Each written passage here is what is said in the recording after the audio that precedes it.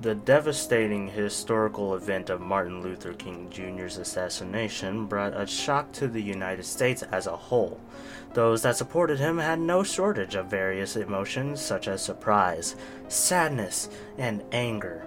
Why would someone do this? He was advocating something that was for the greater good of America. No, the world. In 1968, a bullet pierced through Martin Luther King Jr. at his motel one unfortunate morning. In short time, the assassin would be apprehended and tried for his crimes, for which he pleaded guilty and served his rightful sentence.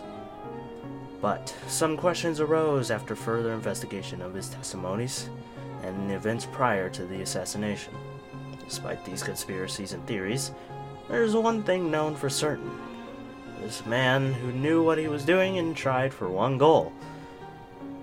But he ended up solving other American goals. This is a man who pulled the trigger, to which a bullet flew, and in no time at all, changed history. This is a story of James Earl Ray.